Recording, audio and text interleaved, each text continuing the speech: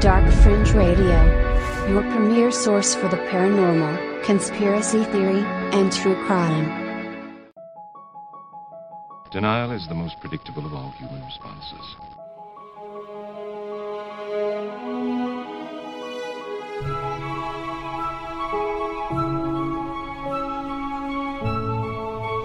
Conspiracy theorists of the world unite.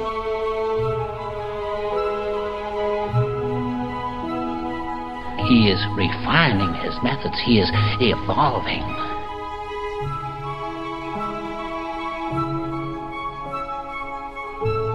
There have been other times when a danger upon the world required the services of singular individuals. Hello, everybody, and welcome to another edition and episode of Dark Fringe Radio. I am your host, Will Martinez, and of course, my co-host, as always, Mr. Jay Colosi. Jay, how you doing tonight, brother? Man, bleeding-tastic, Brad. I don't know why I suddenly went bleeding. I was going to say... Yeah, bleeding's not such a good thing. I know, it's like, I get that sound. So unless you're a vampire, then it's all good. But I'm good. Yeah. Okay, good. Well, listen, tonight, episode 103, and tonight I had a very good interview with an author and a journalist by the name of Ashley Rinsberg. He wrote a book called The Gray Lady Winked, and it's a tell-all about how the New York Times, of course, one of the most influential, newspapers of all time, basically, has falsified a lot of information and put a lot of propaganda out there. And it's actually... Bill, it's always been a propaganda machine. Yeah. That was never really subtle. I knew that shit back in the 80s before my woke self came out. Bro, and it actually goes before that. It even goes in the 40s and the 30s. And I mean, it really, that's what we talk about, how long ago it actually goes back, and, how many, countries were affected by these falsified reports. There was presidents killed. There was wars started. You name it, it happened. So Ashley really put it together in this book called The Gray Lady Winked. It's the GRAY. So thegrayladywink.com. Make sure you go there, check out the book, get a copy for yourself. It's really good. A lot of people are really talking about it. I mean, it really exposes, Jay, the truth about, what we deal with on a daily basis when it comes to mainstream media. Every day we're bombarded with mainstream media. Not like today, because Facebook was absolutely closed down for the day. And people were fucking losing their goddamn mind. Yeah. Jay included. He's poking at me, guys. That was a shot at me. No, seriously, everybody was freaking out. There's even memes talking about it right now. There's a meme with Zuckerberg, and he's like, I got you scared, didn't I? Yeah, scared, didn't I? As soon as I saw it, I went, yes, you did. Yes, you did, sir. Right. So it's a really interesting during this time now where, we're bombarded with so much media, Jay, what it be social media, TV, TV, print, radio, not so much radio anymore. I mean, a lot of people actually, have gone away from the FM radio source and really have gone into more what we do, which is podcasts. I was thinking about that just today, William. I drive around a lot for my job, people.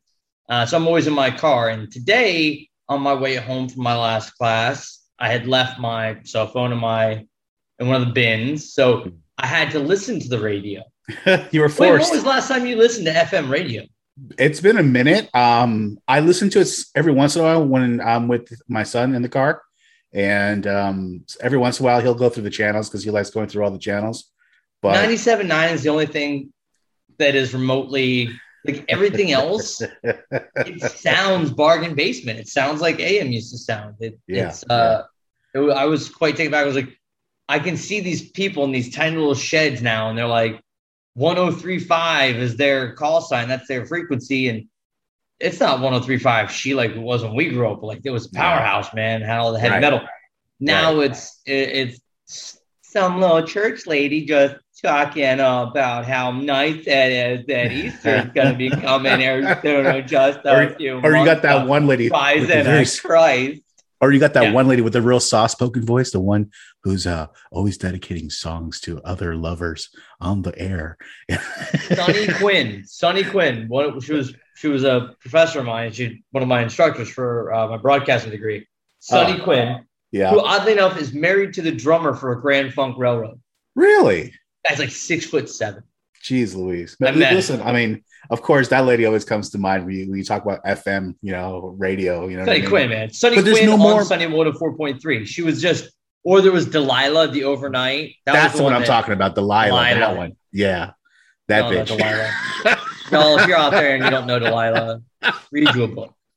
Oh Lord. Yeah, no. I mean, but there's no more radio personalities anymore. None. Think about it. I mean, None. Who was the last radio personality? Like the big one? Down here it's down to Kevin and Virginia, and that's it.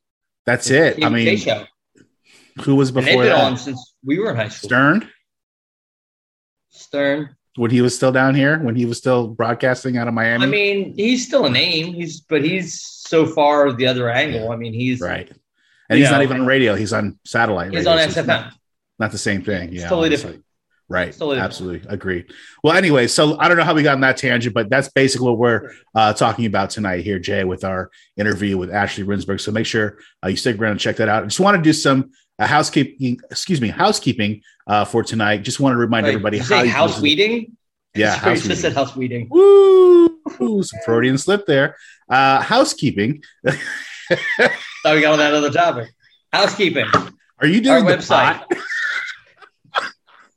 Are you doing the pot again, Will? Anyways, that's like something like our moms would say, our dads. Are you doing the pot again? Are you doing the pot? Are you doing the pot? Anyways, but how you can listen to the podcast, very important. You can go right to our website, darkfringeradio.com. Make sure you go ahead and check it out.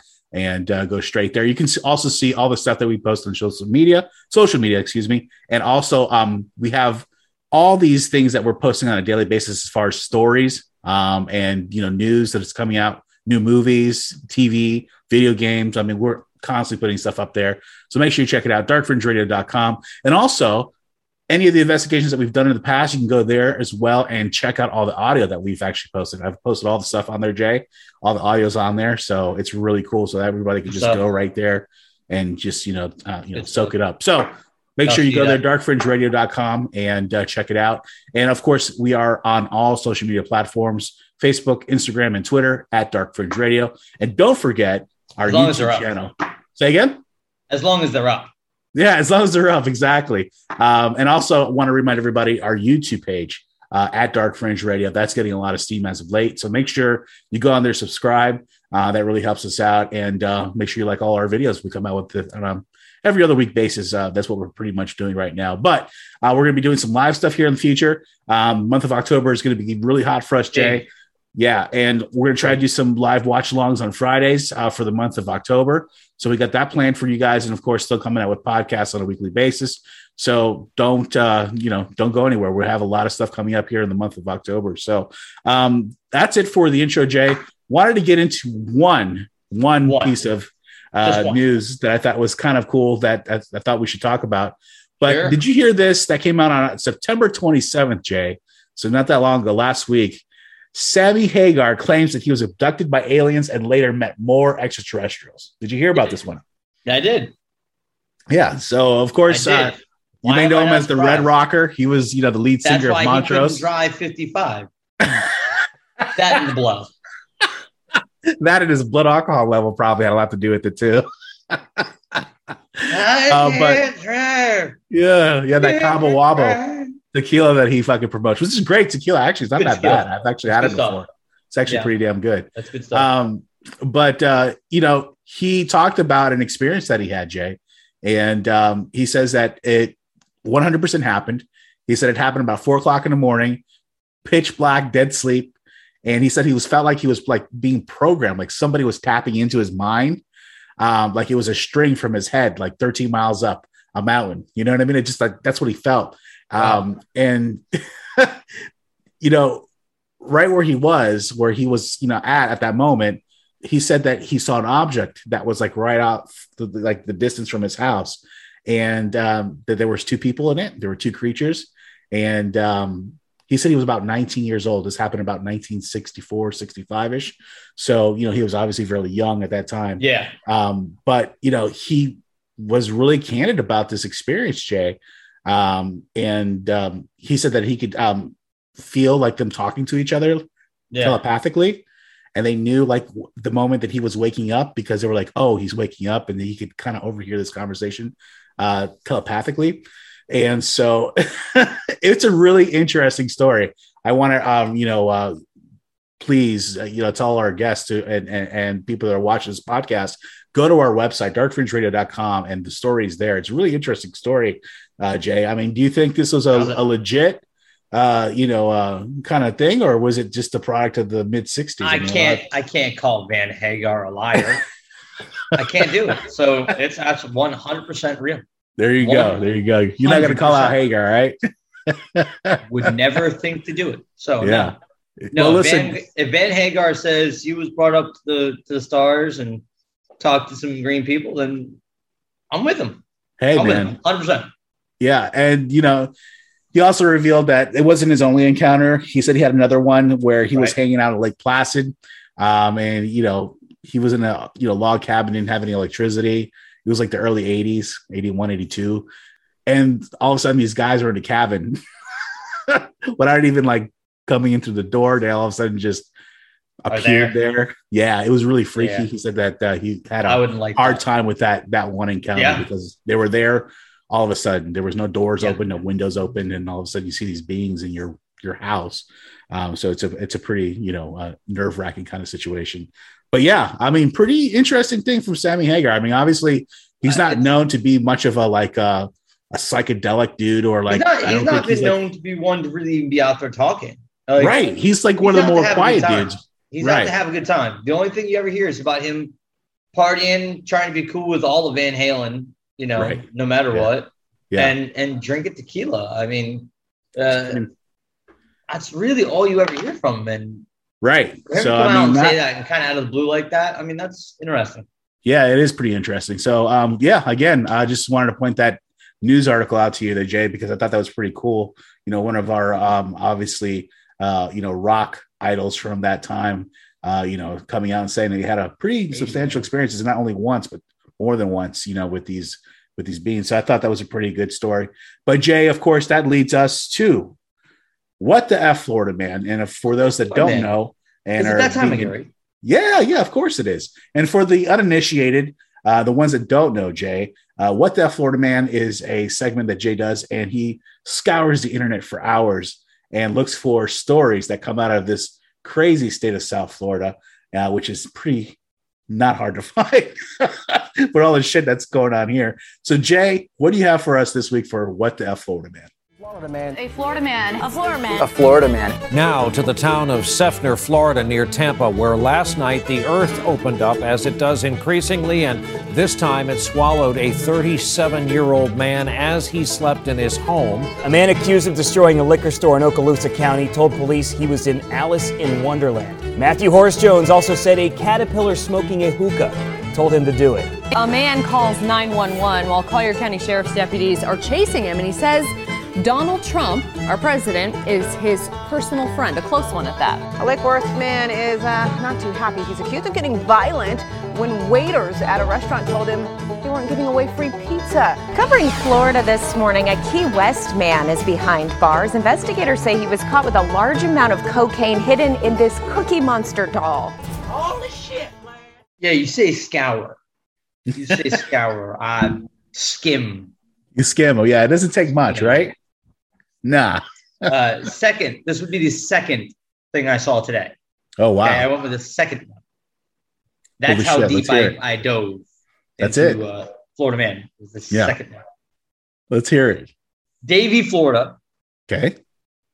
A man was mauled by a captive black leopard. Oh, wow. That doesn't happen every day. In a backyard zoo. Wow. Let's hear this, Jay. I want to hear this. Give us some deets. Man pays $150 for the full contact experience. Oh, he got that. And not in the good way either. I mean, not the like Craigslist kind of way. No. Tiger King kind of. Yeah. Some Carole Baskin action. Serious Carole Baskin. So, WPLG reported that the man paid $150 for the full contact experience with the black leopard, which allowed him to play with it and take pictures. Wow. Those are going to be some great memories, kids. Kodak moments. Kodak moment. Here's the point where Grandpa got his thorax ripped out of his neck. No. So the owner runs obviously an unlicensed animal sanctuary for rare and endangered animals. Jeez. The man was attacked as soon as he entered the enclosure. The injuries were so severe that his scalp was hanging from his head. People, if you are only paying $150 to go meet a black leopard and it's in someone's backyard, y'all's getting ripped off, and then you're getting ripped up. Listen, tigers and lions are wild animals. They're wild, and I don't care how much somebody trains them. They can go off. Have you ever touched a house cat, Jay? One of your own house cats, and all of a sudden just fucks up your arm for no goddamn reason? Scars to prove. Scars, right? Scars. Yes, you're a cat person. You've had cats all your life. I remember all the cats in your house. They would fuck you up if you fucking pet them the wrong way, or if they didn't want you to be pet at that point, that moment. You know what I mean? Now, that's a small house cat. I have on my hand. I don't know if you guys can see those right there. It was right before Hurricane Andrew, and I was holding my cat, trying to get her inside, and I accidentally stepped on some on. And I had this cat at this point for about 5 years, so the cat knew me well, and it bit through my hand, all the way through. Holy shit! Punctured the hand all the way, both sides, and then the cat ran up my chest and used my back as a springboard. Nice. So the marks, the actual claw marks, they were lacerations. It was awful. Yeah. Wow. Yeah. And that was a little 10-pound black cat. Right. Imagine a 110-pound leopard tiger or whatever the fuck. One swipe. Leopard. Black leopard. And that animal's 200 to 300 pounds. Oh, gosh, man. Anyways. I remember have you ever done those like tiger experiences? Not like one I did one of those like that. I did one at the Busch Gardens. No. And as soon as they opened the gate to let us in, there was one. It was a Siberian, some kind of Siberian Bengal, right? Bengal white tiger, gorgeous. And it just made this sound. It wasn't a growl. They called it a chop. It was just like this kind of low, like, and the hair on the back of my neck was up because I didn't need to speak the language to know what that animal was telling me. That animal was telling me if there wasn't that fence there, I'd be a snack. Yeah. And at that moment, I started looking at who I had to outrun. Wow. Yeah, man, that's a really harrowing experience, man. I don't have the balls to do something like that. I find tigers to be very majestic animals. I love tigers. I mean, I think they're probably one of the top 3 animals for me. But I respect the shit out of them. I don't even have the balls to do something like that, what you did there, Jay. I mean, honestly, because I've seen enough videos. I've seen enough videos on YouTube. I was looking at the safari woman. I'm like, I know I could trip you up just enough. Right. Let you fall first. You work with these cats. They deserve one for you. Right. Yeah. You know, it's crazy because, we see a lot of these clandestine, things like this where people have these wild exotic animals and, they'll pay or, they'll charge people to come in so they can have this experience with these animals. And it's just obviously it never ends good. It never ends well. It never ends well. I mean, even in the Tiger King series, I mean, that was one of the biggest crux of that whole series was, this guy, running an licensed, unregulated, zoo. And, it was a big, type of zoo. Imagine a bunch of these smaller ones, you know what I mean? That may have just 1 or 2 tigers, you know what I mean? So again, people, please don't encourage any of that kind of shit. Please stay away from it. You want to see tigers, look them up on YouTube. There's no reason. Or you know what, if you have enough money, go on one of those safari things in Africa where you're like in those caged, where, in a fucking truck in the back, you can let the tigers jump on the cage and shit while you're inside of there. Do that. Go crazy. But don't do this other shit where, you're going to pay some, crazy ass redneck dude that has a fucking leopard in his backyard, $150 so you can have the, ultimate experience with a cat. That's just crazy. Don't do stupid shit like that. So I don't know. He did not. I will give the guy this. He didn't mismarket it. No, there was no miswording. He got the full contact experience. He did. He certainly did. I mean, again, I don't think that's what he was looking for at the end of the day, but he got more than what he bargained for, and that's what happens. So a good lesson to be learned there, Jay. Thanks again for that story for What the F Florida Man. I really appreciate it. We're going to get into our interview here with Ashley Rinsberg. Of course, you can check out his book, The Gray Lady Winked. That's Gray. So that's thegrayladywinked.com. And you can go right to that website and check out the book. I highly recommend it. And we're going to get into our interview here with Ashley Rinsberg from The Gray Lady Winked. My name is James Piles. I'm an author. I've written the short story, The Recall, and you can find my work at www.poweredbyrobots.com. And I'm being interviewed at darkfringeradio.com. All right, Dark Fringe Radio listeners, thank you for joining us in another edition. And tonight we have a very special guest. His name is Ashley Rinsberg, and he's a novelist, essayist, and a freelance journalist. He's the author of The Gray Lady Winked, and it's a great work piece that he put together of nonfiction that it talks about one of the world's most powerful media outlet and how they alter basically history and the edits that they have done in their publications for their own agenda, basically. And Rinsberg is also an author of The Tel Aviv Stories, which is a collection of short fiction stories that shines a light on the underclass of the famous Levantine city. And in 2010, Rinsberg, he also traveled to Nicaragua to investigate the disappearance of his best friend, and an experience that inspired his forthcoming novel, He Falls Alone. So welcome, Mr. Ashley Rinsberg, to Dark Fringe Radio. Thank you so much. Thank you for having me. I really appreciate it. And listen, thank you so much. And listen, this book that you've come out with, it's really a kind of like a very a tell-all when it comes to talking about one of the world's, like we said in the intro, the world's biggest media outlet and how influential they are. And what motivated you to write this book?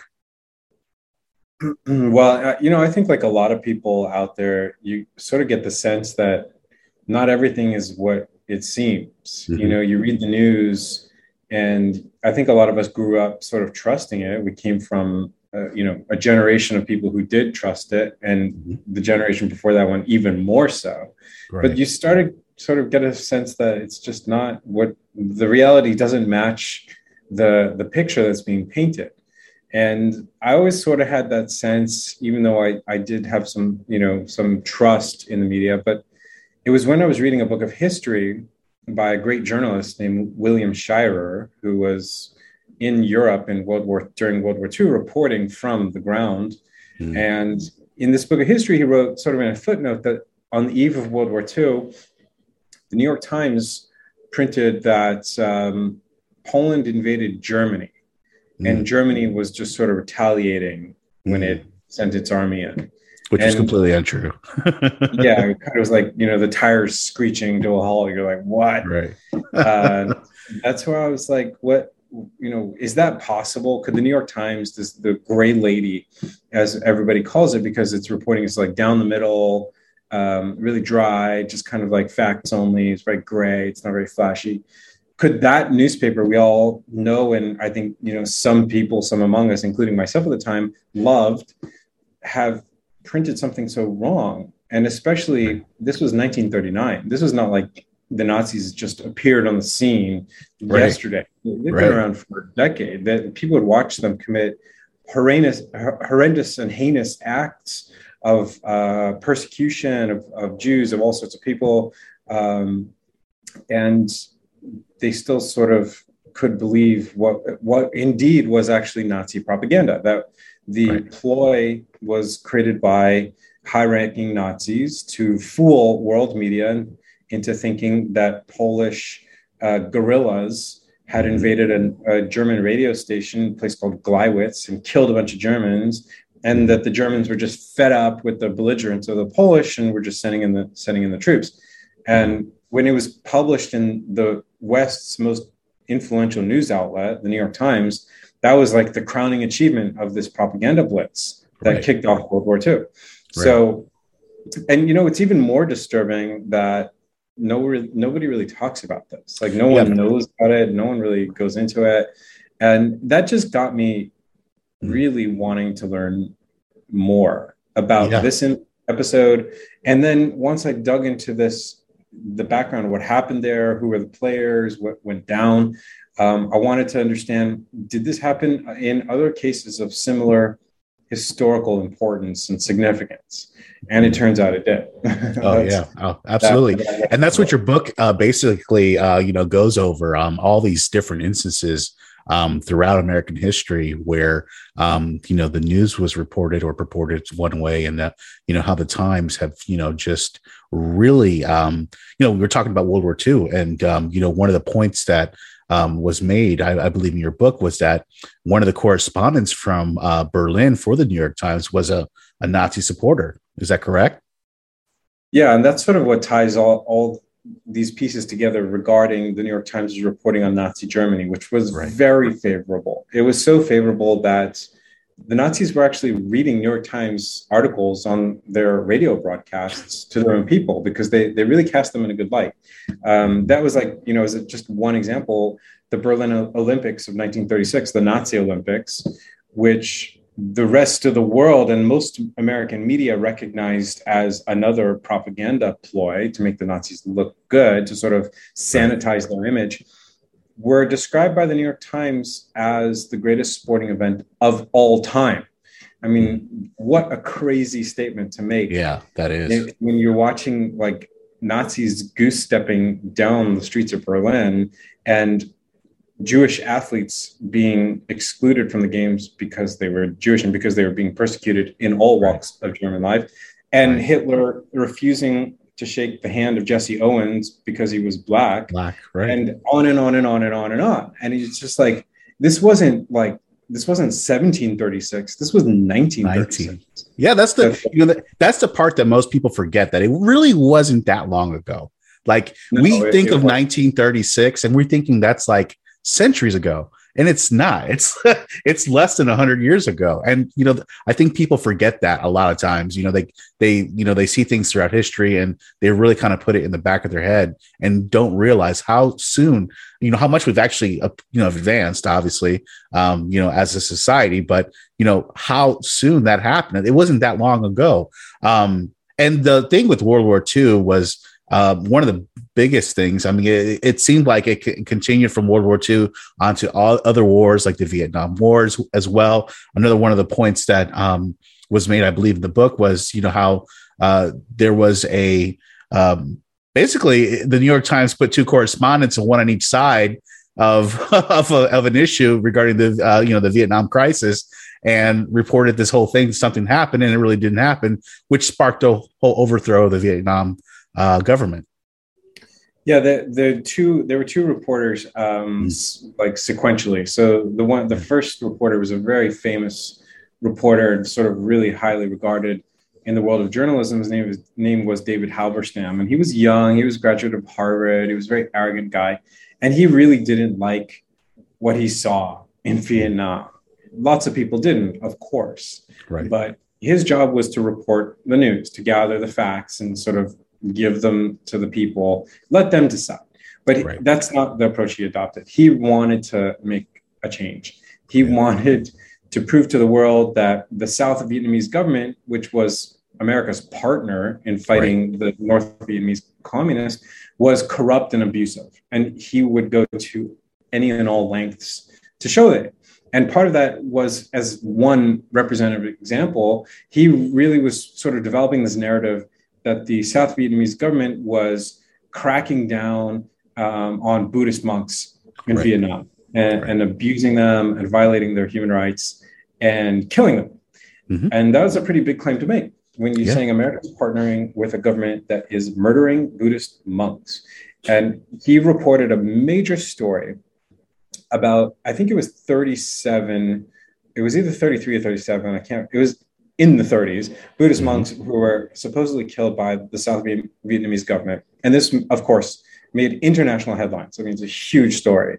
When the UN came to investigate the massacre, they found all 30 whatever of those monks alive. Not one of them was dead. That was never reported by the Times. That was never corrected. They didn't go back and make a big hoopla about their misreporting. But over time, these types of stories began to paint a picture of a brutal South Vietnamese government that could not be trusted, that could not be relied upon. And there were forces within the American government that wanted to overthrow the South Vietnamese government and install a new government in its place. And with this backing of the New York Times building these narratives, they eventually succeeded. And it was partially backed by the CIA. It resulted in the assassination of the president of South Vietnam. And when John F. Kennedy learned about this, he wept, he cried. According to Robert McNamara, his Secretary of Defense, he was more upset than McNamara had ever seen him. And that was for two reasons. One, Diem, who was the president of South Vietnam, was a fellow Catholic. But more importantly, Kennedy knew that in order for American troops to withdraw from Vietnam, which he wanted to do by mid-1960s, he needed a stable partner. And when Diem was murdered and the government was overthrown, he lost that partner. And America was in that war for 10 more years as a result. So you see this meddling by these reporters who took it on themselves to sort of kind of put their fingers into history rather than just to kind of gather up the facts. It had disastrous consequences. And that's the theme we see again and again and again, that the newspaper's interests got in the way of the truth. Yeah, you're absolutely right. And, one thing that I noticed that was really interesting and that really opened my eyes up to a lot of what is written in these publications is when these reporters, and this is what, when you explained how this one particular reporter, David Halfstrand, he kind of took a left turn and, he started citing anonymous sources. And that was kind of a thing that was really unheard of at that time, but then started to kind of catch on. And it was because obviously, if you had no source really, then you were able to really kind of push that propaganda or that narrative. Is that correct? Yeah, well, Halberstam, one of the big issues in his reporting was that he actually relied on a source that turned out to be a Vietnamese spy, a North Vietnamese spy. Right. He was feeding him disinformation. And Halberstam published it. And, these were great scoops because when you're getting that kind of access and it's corroborated, it's quote unquote corroborated, you're getting good scoops, you get good placement, your stories get placed on the front page and it builds your profile. And the New York Times is very happy because they look like they're really getting the goods. But it turns out that he was being used as a tool by the North Vietnamese government through this source who was a spy. And even when it came out, was revealed that one of his major sources was a spy, he never really recanted or apologized for the damage that was done. And he even continued to back up his own reporting and said, well, the reporting was still accurate and true, where that's no longer the case. Like when you're being fed misinformation, disinformation by a spy, you can't rely on that. But that was really part and parcel to the kind of work that he was doing there and his colleague Neil Sheehan, which again was really more for them about painting a picture first that they wanted to see, but then sort of cobbling together the pieces to make it seem as if that were the reality when it really necessarily wasn't the reality. It was just kind of what they wanted to show the world. And they did whatever it took to show the world that picture, including sourcing from the spot. What's interesting, Ashley, is that, we hear about this situation, right? You outline this whole situation in your book, The Gray Lady Winked. The thing is that it seems like this type of journalism is starting to become more prevalent now more than ever. As the years have gone by, I mean, the terminology fake news is something that has been, at a fever pitch within the last 5 years. What's your whole take on that? I mean, is it going to get any better or is it going to get worse? I think it's going to do both. And I think the way it's going to happen is that, and what we're seeing happen is that the news media is increasingly in the hands of a very small number of very big companies. Mm-hmm. You know, if you look at who owns ABC News and NBC, it's CBS. These are gigantic companies like Comcast, Viacom, Right. Disney. You know, we're really Cox talking Media. about we're talking about billion-dollar conglomerates, Right. and they have serious business interests that they will not allow to be superseded by certain things, including the truth. In many cases, it's not always the case, but it is increasingly the case. And what you have is this sort of like coagulated mass, this blob of big business cooperating with the news media, cooperating with government, cooperating with foreign governments, as it were. And that's a very disturbing trend because, you know, we've always wanted in a democracy, especially in an American democracy, a free media, meaning free from domestic government interference. They could say what they want, do what they want, and the government's not going to crack down. But what they lost was that a media has to be free and independent of outside influence, whether that's money or power or what have you. And we've lost sight of that second value, independence. But we are seeing independent media rising on platforms like yours, on social media, on blog, on podcasts, on Substack, where you have great journalists like Barry Weiss or Andrew Sullivan or Glenn Greenwald, who were previously at really big and influential media companies, going out on their own, taking the tools that they had acquired working in those places and using them in ways that are very independent because there's no one pulling the strings. They don't have to answer to a boss who has a boss who has a boss who has a boss. They can just do the reporting and do the work. And that's an incredibly great trend. I think that is so positive. And I think it's also really a paradigm shift in what the news media is and how it functions. And, you know, we're seeing it sort of like what crypto people would call a hard fork. Like they're diverging. They're going in two completely different directions. And I think the independent media is the one that will be the longer fork, the longer tooth of the fork. But, you know, we'll see. I totally agree. You start to see, you know, influential people having such a big following on podcasts and blogs and such things. I mean, for instance, like, you know, let's just say one of the biggest one, Joe Rogan out there. I mean, the amount of followers and influence one man has. I mean, he's completely independent from any kind of, you know, political or, you know, source as far as being, you know, part of a newspaper or anything like that. But then you got a newspaper like the New York Times, who is owned by one family. And that's kind of the issue at hand when you have something so influential that is only regulated by just a few people. What do you think is the independent media? Is that what's going to be the balance of all that? You think is that what's going to balance all that out and eventually, hopefully, overtake that helm? I mean, I think so. I think it's looking like that because people just don't trust the media, the news media anymore. I mean, we're seeing that it's at all-time lows.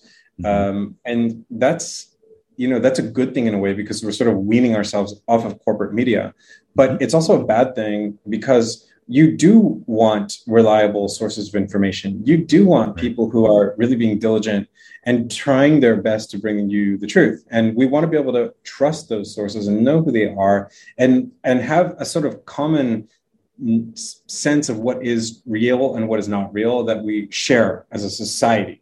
And I think that's where we need to find a middle ground, something that parses the best of both. But I think really what we are seeing is that social media and independent media are providing the counterweight to corporate media. And I think that is really the encouraging trend. Yeah, agreed 100%. It seems like this trend with the printed media is starting to take the trend of television media as far as news is concerned, where it's not so much a factual but more subjective type of outlet. And do you think it's what is happening right now is the news, the printed media trying to catch up with the video, at how they present the news at this point?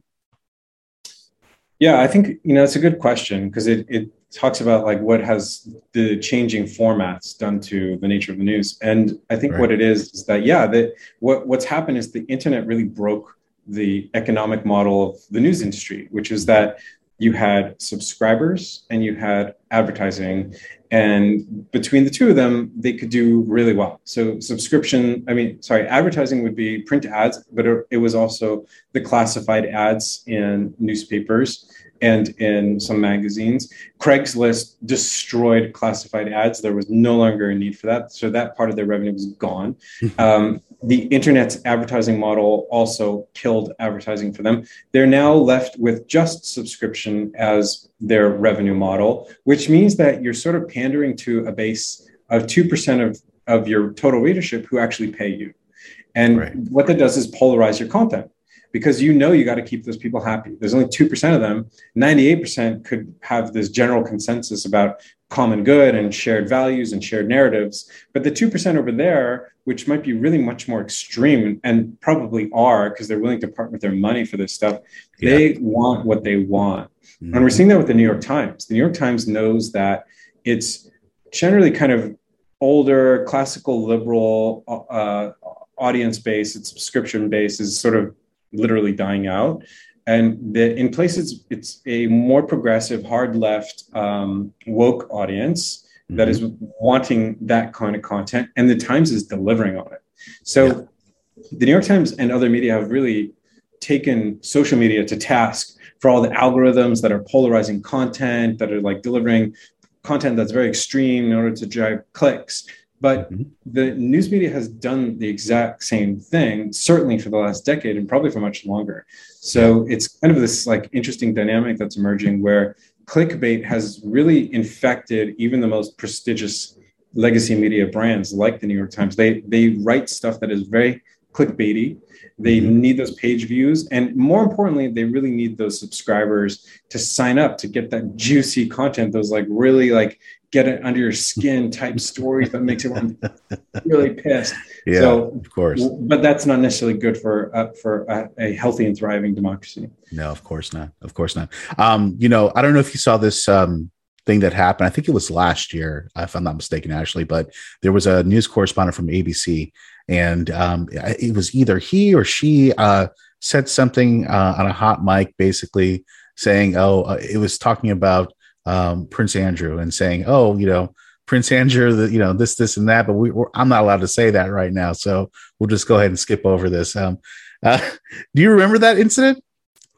It sounds familiar, but it sounds very much in keeping with what goes on in the media. Yeah, it's so crazy that even other governments have influence on the media, even over here. You wouldn't think that would be the case, but it really does. I mean, I'm sure there's political issues between, countries where, hey, listen, we got an issue over here, can you help us out? Don't kind of put this out in the media, talk to, the family of the Times, it's so easy to do that. I mean, Don't you think that's what's happening in these cases as well? I think that definitely happens a lot. And I also think that, there's the influence of money and of, whatever outlet that was, they want to get the interview with the royal down the line. They don't want to get blackballed by the palace. They're going to carry water, whatever they need to do to make sure that they get that access. And, that's okay. And for them, I mean, I think it's wrong, obviously, but I forget who exactly it was, but it was either Eric Weinstein or his brother, Brett Weinstein, talking a lot about the Jeffrey Epstein case and asking, why is there no media investigation ongoing? It happened. He, quote unquote, committed suicide. I don't think anyone really believes that. But then we never heard another peep from the media. You got to ask yourself, wait a second, this is an incredibly juicy, great, compelling story. Why is there not someone just dedicated to reporting on this for the next 5 years till we find, because it got shut down?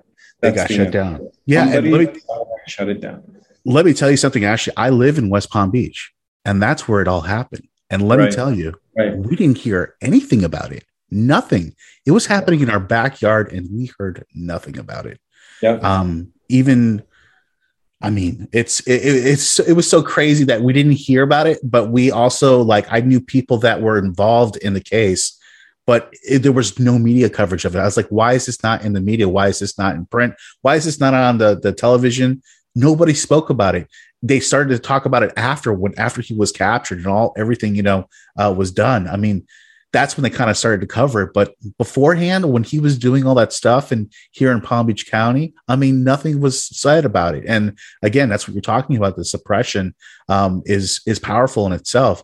And, it's funny because we did a podcast about 5 or 6 podcasts ago, and we talked about World War II, and we talked about spy gadgets and things that they used that, was, very ahead of its time during that time. They were using typewriters that were in this, like these luggage carriers, really cool things, right, for that time.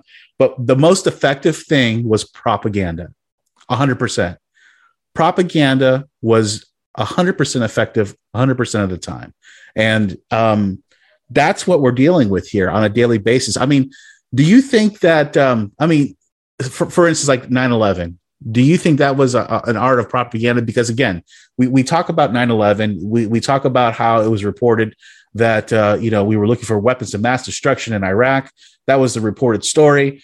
People forget that before the 9/11 attack, Donald Rumsfeld said there was like $3 trillion missing from from our, our treasury. All these things that just kind of happened in a swirl all of a sudden. Do you think that's one of the, more recent examples as well of what's going on here? I mean, I certainly think that, by now it's clear the media advanced the notion, sold the notion to the public that there were weapons of mass destruction in Iraq. Right. They did it hand in hand with the Bush administration, which was pushing the same idea.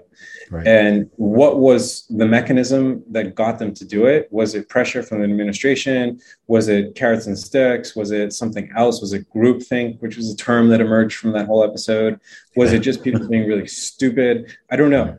I do know that in the New York Times' case, money and the desire to stay number one played a big role, because they, at the time, had just brought on a new editor-in-chief or executive editor, as it's called at the New York Times. Mm-hmm. And this guy wanted to boost what he called the paper's competitive metabolism. He wanted to be competitive. He wanted to compete. He wanted to win. He wanted to stay number one. And that meant getting the biggest scoops of the day. And there was no bigger scoop in that period than WMDs in Iraq. Nothing bigger that you could get. And they did everything they needed to do to get it, even though it wasn't actually true. And they violated their own standards, their own policies. It didn't matter. They just kind of shoved it all aside to get this reporting that was false. They pushed it hard. And that's another part of how the media operates, is that they work hand in hand among different formats, different news companies. There are a lot of synergies, a lot of companies that are owned by the same parent company. So you have someone reporting something in a newspaper. The parent company also owns a TV show. The reporter goes on the TV show. That person then goes on the radio, owned by the same company. And then what you have is this huge megaphone effect where these people should be checking one another. They should be kind of challenging them, but rather what they're doing is amplifying the error. So whatever the cause was, and I don't know exactly what it was. I mean, I go into it in the book, but we know the outcome. And the outcome was a disaster. It was a huge foreign policy disaster, and we're still feeling the effects of it to this day.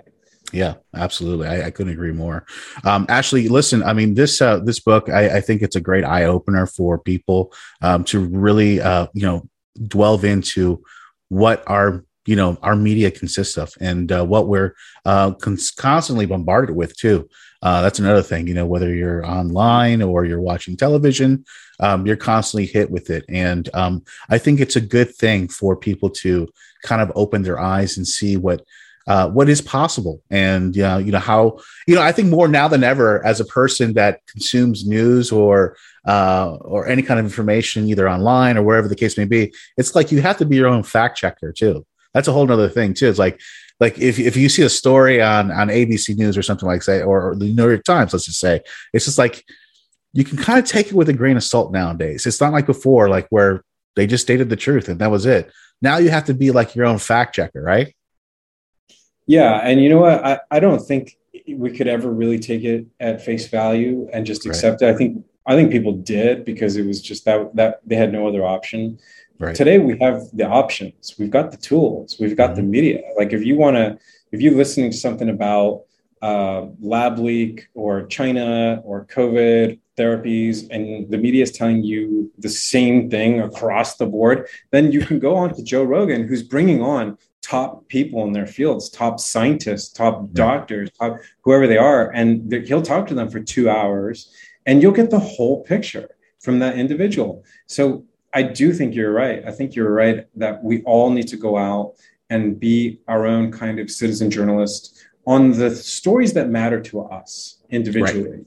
Exactly. Don't try to get that smorgasbord of media garbage that we see every day published in yahoo.com or whatever. Like, it doesn't matter. It doesn't matter that, 10,000 miles away, there was a riot, even though it's like, it makes for great clickbait. It's really juicy, but take 2 issues, take 3 issues that are important to you, investigate, find the people who are doing the good work, corroborate the sources, fact check what you're hearing, and you will be a more informed, more well-rounded, and I think a sort of spiritually and psychologically richer person for that. Very well said. I mean, I couldn't agree with that more. I mean, listen, even now that I've become more aware to a lot of this stuff, and, a lot of people that I, converse with that are in the circles that we deal with, I like, for instance, like, even if I see a story online, I won't even click on it because I know that it's something that if I click on, I'm just adding fuel to the fire. So I'm not going to click on that story because I can see for it from face value from what it is. And I'm like, okay, let me do my own research. Let me figure this out on my own, but I'm not going to click that link because that link right there is just going to add more bravado to whatever it is that they're trying to push out there. Yeah, that's right. I think a lot of it is about kind of quietly avoiding 99% of that stuff because you don't really need it. It's serving someone else. It's serving people who own the sites that you're clicking on, and it doesn't serve you. It doesn't serve your community and your family. And those, if we start thinking about that and thinking about the local journalism again, the truly local journalism, which is not about, some crazy homicide that happened across town. It's about what's going on in your community around you. And you should know, and you should be out there talking about it. And even if it seems trivial, like, there's no parking in my neighborhood, or there's whatever's going on, like, be interested in it and talk about it online and find the facts. And like, I think it engenders something very healthy, which is that shared version of reality that we can all debate and come to some sort of agreement on. I think that is a great thing. And yeah, I think that is definitely the way forward for most of us. Hey, listen, I think that's a great way to end this, but it's thegrayladywink.com. That's where they can find the book, correct, Ashley? Yeah, The Gray Lady Winked, which is gray with an A, not an E. And or you can Google it, it'll pop up. And from there, it'll tell you all about the book. It'll tell you where to get it. And yeah, that's it. Wonderful. And so one last thing I wanted to ask you, Ashley, your upcoming book regarding your best friend. Could you give me a little bit of a snapshot about what that's about? Yeah, sure. My best friend, sort of a guy who I grew up with, went to college with, and after college we sort of roomed together and were working on some stuff together. And he took a trip to Nicaragua and disappeared on an island, and took close to a month for the search teams to find his remains. I went there to try to find some answers, to try to understand what happened. I spent 3 months in the country, or a little bit more actually, and I really was trying to find what went on in this insane story of this college graduate who had no business being in this incredibly treacherous forest on an island that is also a volcano. And from that, I sort of kind of was inspired to tell a story that was sort of based in my experience searching for answers. And that became a novel that is called He Falls Alone. Yeah, that's wonderful. Listen, I'm looking forward to that as well. That sounds like really something, really inspiring and really interesting. I mean, that's just a tragic story, and I'm sorry that you lost your best friend in that circumstance. And I probably would have done the same thing. My co-host of the podcast, we've been friends for 30 years. So, when you're friend, I love that. Yeah, when you're friends with somebody, you really kind of want to find out, especially when they, tragically pass away in a circumstance like that. So listen, Ashley, thank you so much for coming on Dark Fringe Radio. Again, you can find the book, The Gray Lady Wink. That's the GRAY, thegrayladywink.com. You can pick up the book there. I highly suggest you guys check it out. It's a great way. It's a great introspective look of our media and how the New York Times has really changed a lot of things to push a narrative. But I really, really appreciate you, Ashley, for coming on Dark Fringe Radio. Thank you. Thanks so much, Mel. All right, guys. I hope you enjoyed that interview with Ashley Rindsberg. Again, the author, and he is the journalist for The Gray Lady Winked. And of course, you can pick up the book again at thegrayladywink.com. So go right to that website. You can check out the book there. Highly recommend it. Highly entertaining interview that I had with Ashley. Really eye-opening. And I encourage everybody to, pick up the book and do some more research. I mean, there's a lot of this out there. We talk about the New York Times being, one of the prolific, newspapers in the world and here in the United States, of course, but there's still about another half a dozen newspapers out there that haven't even, been talked about that are just as influential as well. Even from BBC, all that stuff. So again, check it out. The Gray Lady Wink. That's GRAY, thegrayladywink.com. Check out Ashley Rindsberg's book, and we highly recommend it. So Jay, again, that's it for tonight.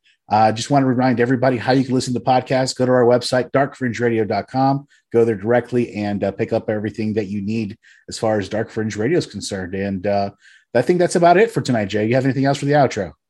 That's it, my guy. You wrapped it up in a nice little bow. Nice. Awesome. So listen, guys, I hope you guys enjoyed this episode of Dark Fringe Radio. Again, please be on the lookout for some cool shit that we're going to be doing this month regarding watch along, some live events. So please be on the lookout on our social media at Dark Fringe Radio, Facebook, Instagram, and Twitter. So make sure you check that out. Keep up to date. Again, thank you, Jay, so much for coming on this week for another episode of Dark Fringe Radio.